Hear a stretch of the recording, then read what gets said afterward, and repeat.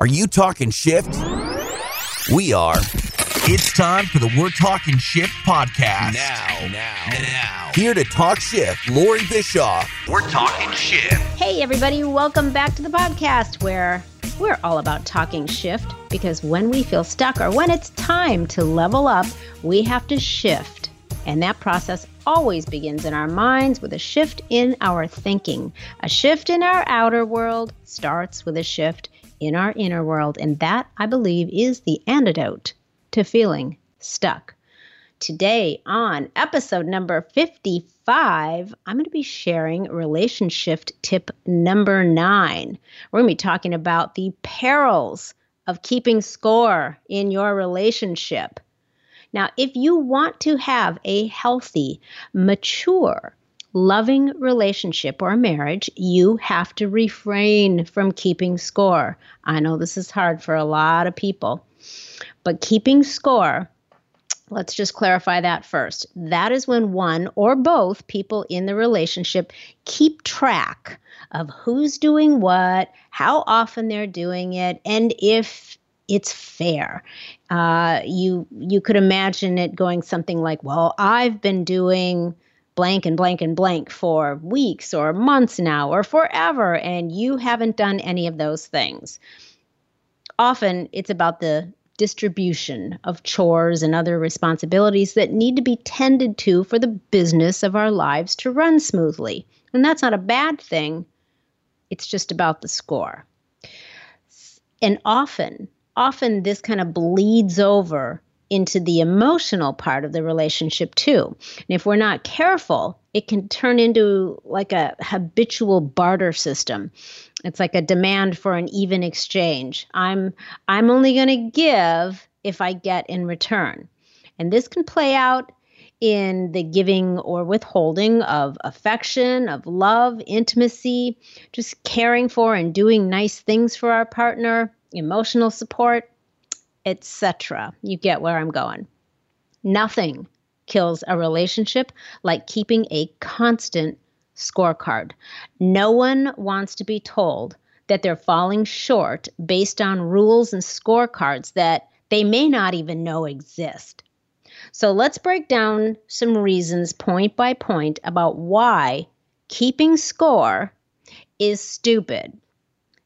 Are you ready to tackle this with me, TJ? Oh, I am. And I feel like actually talking about why keeping score is stupid is sort of stupid because it seems so obvious. But I think a lot of people need to be reminded of that. We talk about how life is a game, the game of life.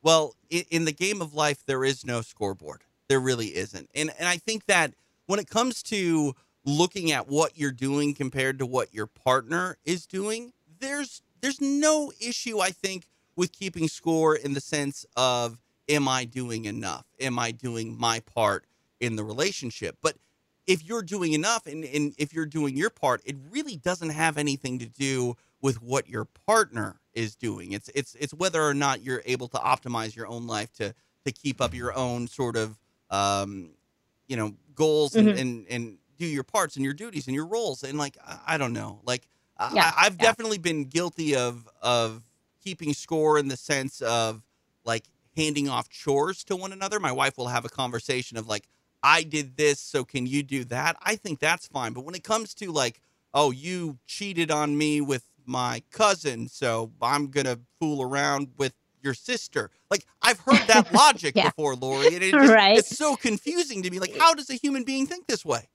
Right. Well, and you'd be surprised at how many people, the majority, I would even go so far as to say, have their relationship, I guess the way that they give and exchange love is kind of based on a barter system. What happens with people is they're at this, it's not the highest form of love, which is very difficult for most people to achieve. I mean, that's kind of like, the most unconditional of unconditional loving. And that's kind of something that all humans, are striving toward. But most people get into and play in that place of a barter system within the context of their relationship. And you can certainly have a lasting relationship if you have that kind of a dynamic going on, but it won't be very fulfilling. You won't be 100% happy. But most people play in that field, and they may not call it a scorecard, but that's kind of what a barter system is. It is, I'm going to give if you give to me. And what happens is when people start to feel like they're not getting what they feel they need and or deserve in return, if it's not being reciprocated, then they start to withhold. I'm no longer going to give because I'm not getting anything in return. You see where I'm going with that? So sure. I mean, I think the right word that you said is reciprocated, and I think there, I think there are reciprocals in any relationship that need to be met, but that's not the foundation of deciding whether or not you're going to be what your partner or what you want to be for your partner. Like it's not you do this for me, I'll do this for you. It's sort of an unspoken thing. That's why you guys are together to begin with, right? Like, like we make each other better. Well, that's the idea, but it's easy to get lost in translation, so to speak, when, you're really when you're in the throes of the relationship and now you are dealing with the task of, living under one roof together and all the things that come along with building a life together and managing a home and perhaps a family. So, well, we'll see. We'll just break it down. Let's talk about some things that are common, that are a bad idea, and we'll go from there. So for starters, keeping score, it's just not very nice. It's kind of mean. It's sort of like you're shining a light on all of the ways that you decide your partner is dropping the ball and not holding up their end of a bargain. So the message that you send then is like you're not good enough or you're in the wrong, and that's a demerit for you. So like it's kind of like, okay, I'm watching you and you're screwing up and I'm keeping track of these. So that's point number one right there. And trust me, it does happen. Point number two is keeping score is micromanaging, and nobody likes to be micromanaged. It's like treating your partner like a child, like you're going to parent them. And that's really patronizing and annoying. Your partner may not be doing the same things that you do, like equally, like for instance, domestic chores, or, they may not be doing them in the same way, but they may be doing things that the other person isn't. So, things balance out if we recognize that we all have our own strengths and proclivities, and we allow ourselves to find a comfortable balance in that. Like if we're talking, TJ, about domestic chores, I'm sure you guys have this too.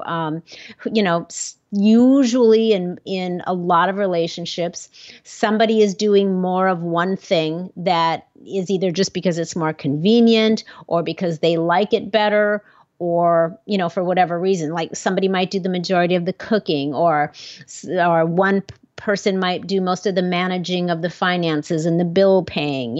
Somebody might be the one that's doing most of the laundry or in charge of taking out the trash. Just those kinds of things are things that if you've got these agreed upon tasks and then somebody starts dropping the ball, the other person might be starting to watch and focus on that and want to be micromanaging, like, hey, you need to take the trash out, or you left the laundry, in the washing machine for 2 days and now it's all mildewy, or, whatever.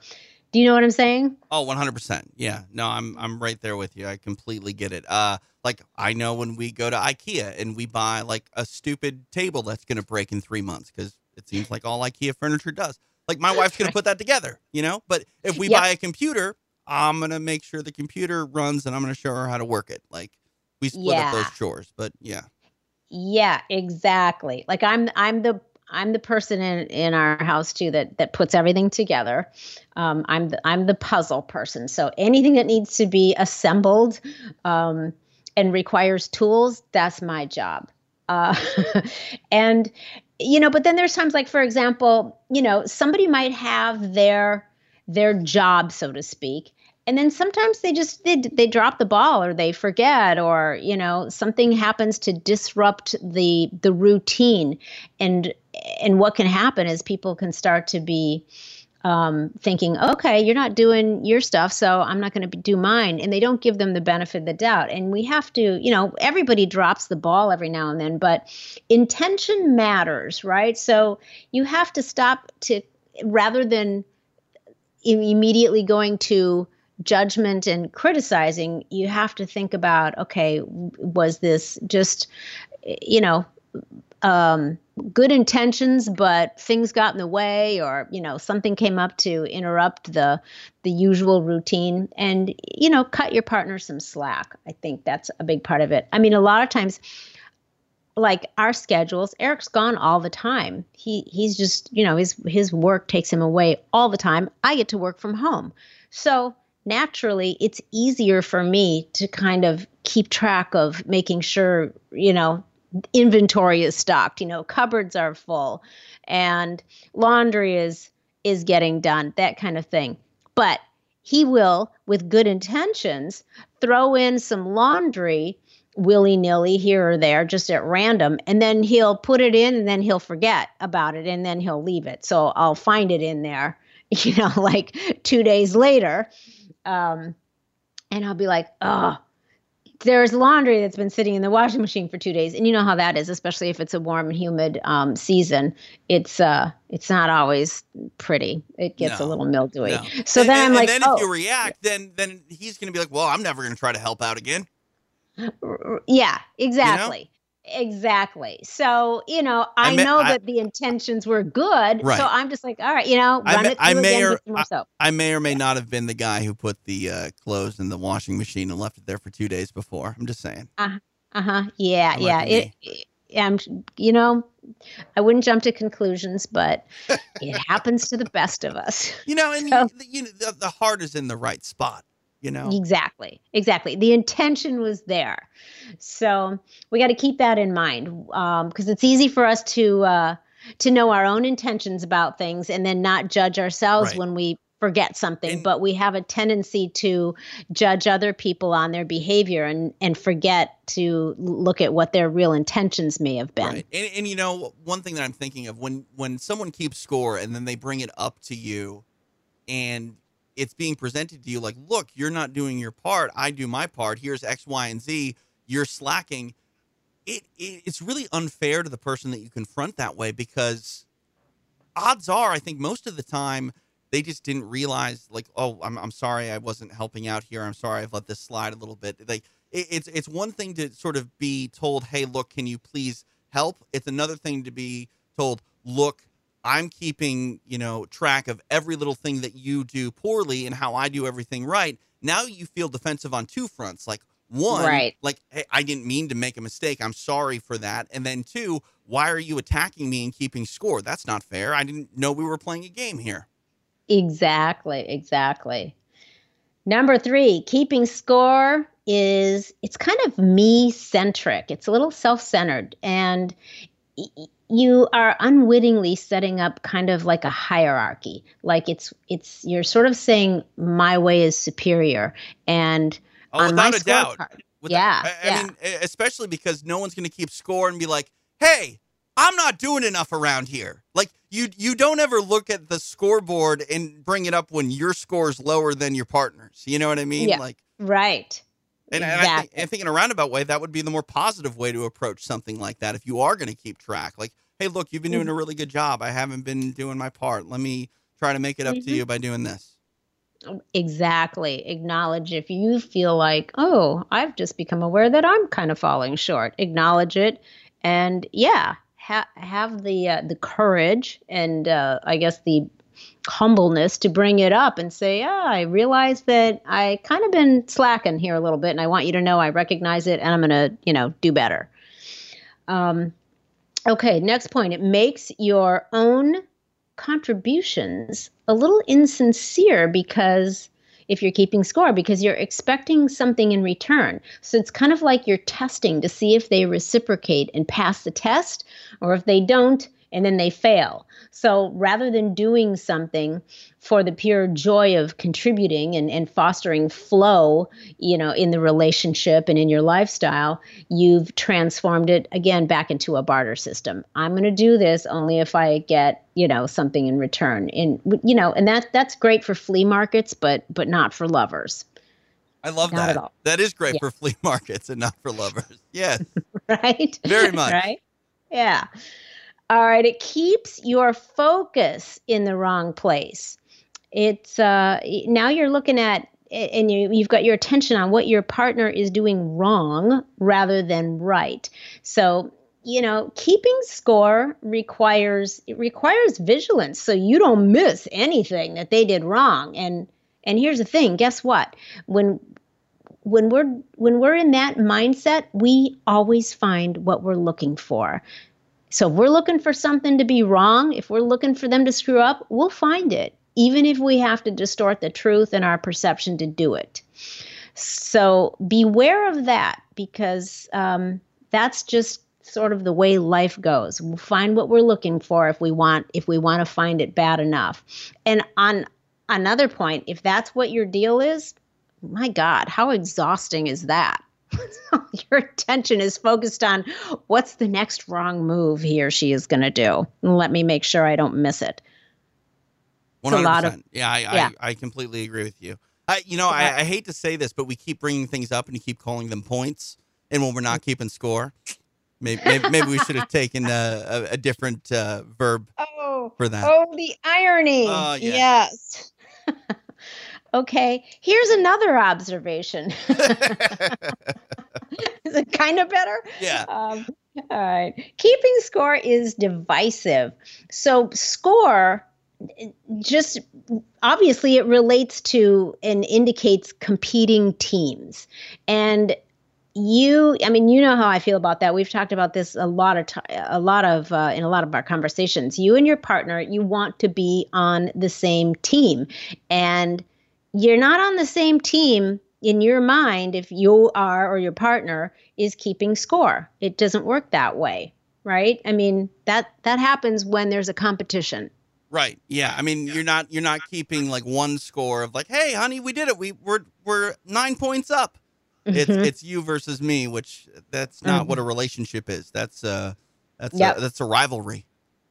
Exactly. Yeah. You're creating division and moving away from unity and the what's the word I'm looking for? Just the harmony and the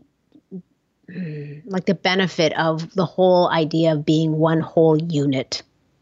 Yeah, that's probably a good way to say it. Keeping score is just playing out a very petty and immature approach to a relationship, and it will set you up for failure. It's child's play, and a relationship will eventually devolve with that kind of approach rather than grow and evolve. So I think, anybody that is really sincerely wanting their relationship to continue to evolve, to grow, to become closer, that is something that you want to stay away from. And if you've found yourself or your partner starting to do that a little bit or sensed it, catch it and, turn away from that. Pivot away, get rid of the scorecard, because it's going to take you down the opposite way that you want to go. So I guess, again, I can't stress this enough. It's a team mindset. A team mindset is great, but only when you make sure that you're staying on the same team and not cultivating an atmosphere of opposition. Opposing teams keep score. And when they engage with the other team, there's a winner and a loser. And that will destroy your relationship. So we need to recognize that we all have different strengths and weaknesses, as well as different schedules. We contribute to the relationship in different ways. So smart couples who strive to set themselves up for a happy, successful relationship take those things into consideration. I like in our household, I may do more cooking in the kitchen, but Eric's in charge of the outdoor cooking.